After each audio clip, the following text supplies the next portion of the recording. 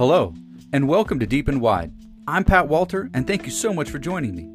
Deep and Wide is a bi-weekly podcast. It dives into the deep things of the Christian faith and a wide variety of culturally relevant topics. The goal is to challenge growth and inspire hope. I hope you enjoy this week's podcast.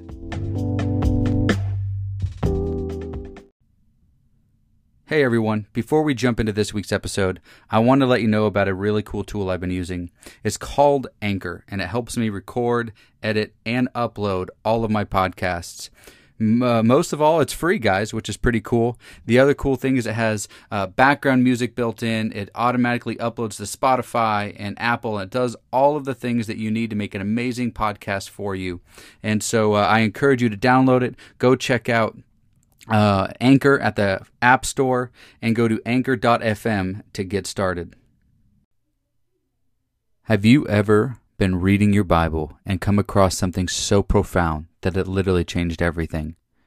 You're just going about reading your Bible, and all of a sudden, boom, something speaks to you, something different, something you've read before, but it changed everything. It's what we call a game changer. You know, that's happened to me. I remember when I was first saved. I had dove into studying the Bible when I was in prison. I read through the New Testament a couple of times, and I was just hungry for the Word. But it was about a year or two later, our church was going through some things. We were discussing different doctrines and things like that, and this was new to me. And all of a sudden, something shifted where I got really hungry for theology. I started jumping in to studying what does it mean to be saved? How does this whole thing work? And then in my studies, I came across the book of Romans, which I'd read before. It's now become one of my favorite books. But in this season of trying to figure out what it was that I believed about salvation, what does it mean to be saved, I came across Romans chapter 3 about justification. I started to read through it, and it started to trigger things in me. But I'll never forget it. One day, I was going through Romans, and I was studying it verse by verse, line by line, and I hit Romans chapter 5, verse 1.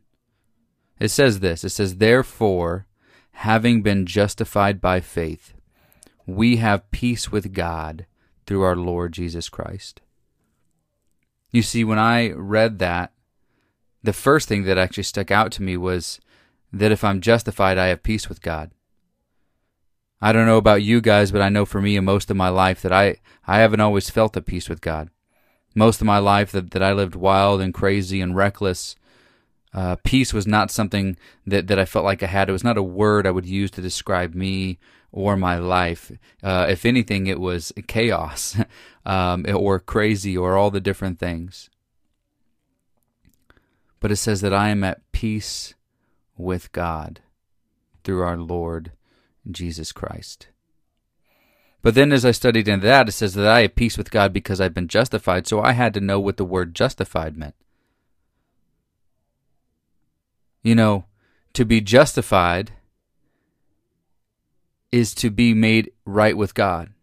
And that's a simple version, and we're going to talk about more into it. We're going to get a little theological today.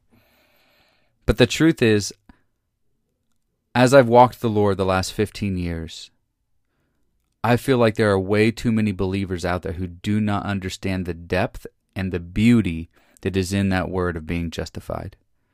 I didn't know what the word meant. I had to go get a Bible dictionary and look it up. And then in one of my Bibles, it had commentary on it, and as the more I started to read it, I literally remember in that moment, I started to weep. That I was going to be in a place of right standing with God. I was going to be in a place declared not guilty. And then it changed everything.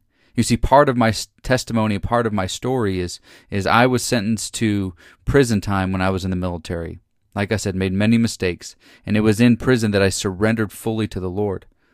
But I had been through this court process. I knew what it meant to be declared not guilty, because I didn't. I had pled guilty in mine. You see, this word justified is a judicial term. It's a verdict of declaration. It's more than not guilty. It's a full acquittal, as if it never happened. You know, I want you to picture a courtroom right now. Maybe you've watched Judge Judy in the past, or Law and Order or something, and just picture a courtroom. God the Father's the judge. You're on trial. The enemy, the adversary, is the accuser of the brethren, accusing you of all of your sins. And the judge looks at you and says, "Are you guilty?" And the truth is, we know that we're guilty. Romans says that all have sinned and fallen short of the glory of God. We are guilty. The enemy is accusing us, and we're guilty. And so that's all we can say, is that we're guilty. But then somebody steps in and says, "You know what? I'm not guilty, but I will take their punishment in their place. I will take what he deserves and put it on myself." This is where we get substitutionary atonement, right? This is where Jesus steps in and says, "Hey, listen, I will take the punishment for what he deserves, but I will put my righteousness, my right standing, my sinless life, I will place that on him." It's the word is imputed. I will put on my righteousness on this individual, even though he is guilty, and I will take his guilty plea on me, and I will take his punishment. Do we understand that yet while we were still sinners, Christ died for the ungodly? Even though that we are guilty, he took our place. But the thing is not even that he died for us and was buried and rose again. It was that he put his righteousness on us. He put his righteousness on us. He didn't have to. We didn't deserve it by any means. And obviously it's by faith. And then we are now declared not guilty. That we have been acquitted, we have been vindicated, and be declared righteous. So now, when God the Father looks at us, he looks at us through the lens of Jesus' blood and sees us as without sin. And I think that's hard for us to wrap our mind around, and it's still hard for me to wrap my mind around sometimes. That he sees me as without sin, because I have been imputed the righteousness of Christ. I have been declared not guilty. You know, another way of thinking about it is justified is just as if I'd never sinned. That's how the Father sees me. Just as if I'd never sinned is how the Father views me. And obviously, I'm not saying that this is the right to go live a wicked life, or to live in sin, or to you know what I'm saying? That's not the point. But the point is, God sees me that way. One of the things that I really love to think about is today, 15 or so years later, I am no more righteous today than the day that I said yes to Jesus. Think about that. You could be following God for 50, 60, 70 years, and you are no more righteous 50, 60 years later. I don't care how faithful you've been. You are no more righteous than the day you said yes to Christ, because God has imputed the righteousness of Christ on you, and you can't get any more righteous than Christ. Yes, I pray that we grew in sanctification, that we grew in holiness, that we grew in maturity, and that we're bearing fruit, so we can grow in that way. But in terms of just righteous before God, we can get no more righteous in his sight. We have been justified. And this is something that we don't hear in many churches today. I have so many conversations I've talked to people about salvation, and this is one of those ones that people just don't know, which is sad. You know, I'm a big fan of Charles Spurgeon. He's one of the heroes in the faith, just the way he preached the gospel so boldly. And Spurgeon said this about the doctrine of justification. He said, "The doctrine of justification by faith, through the substitutionary sacrifice of Christ, is very much to my ministry what bread and salt are to the table. As often as the table is set, there are those necessary things. This is the very salt of the gospel. It is impossible to bring it forward too often. It is the soul-saving doctrine. It is the foundation doctrine of the gospel of Jesus Christ." See, Spurgeon preached justification by faith all the time. He preached about salvation. You know, one of those things, and I'm sure we'll cover this in many future episodes because I love the topic so much. But salvation isn't just being saved from hell. It's not being saved from something. It's being saved into the kingdom and into the body. But we have to understand that there's so much more depth and beauty to what it means to be saved. It's not a get out of hell free card. It is this drawing of understanding that, listen, it is by grace through faith that we've been saved. 2 Corinthians says this, he says, He made him who knew no sin to be sin on our behalf, so that we might become the righteousness of God in him.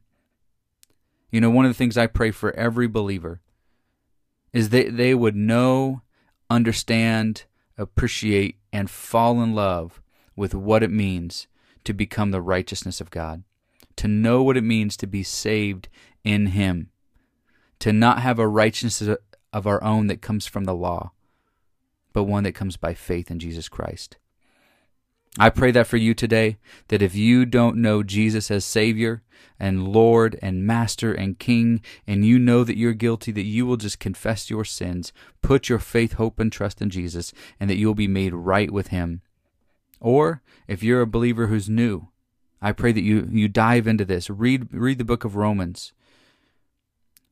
Know what it means to be found in him. Know what it means to be declared not guilty.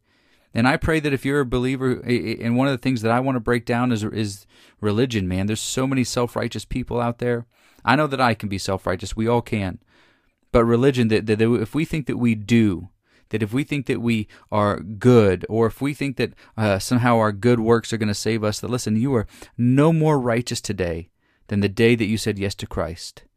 That you are in right standing with God the Father, and that he loves you dearly, and that you are a beloved son or daughter to the Most High God. That's my prayer for you today. I hope you enjoyed this week's episode. God bless you.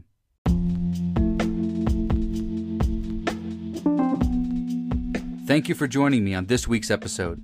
I hope you liked what you heard, and if you did, please be sure to like, subscribe, and share with all of your friends and family. I would love to hear any comments, any suggestions, or any questions, so I can get to them on future episodes. Thank you again for joining me. I'm Pat Walter, and I'll talk to you next week.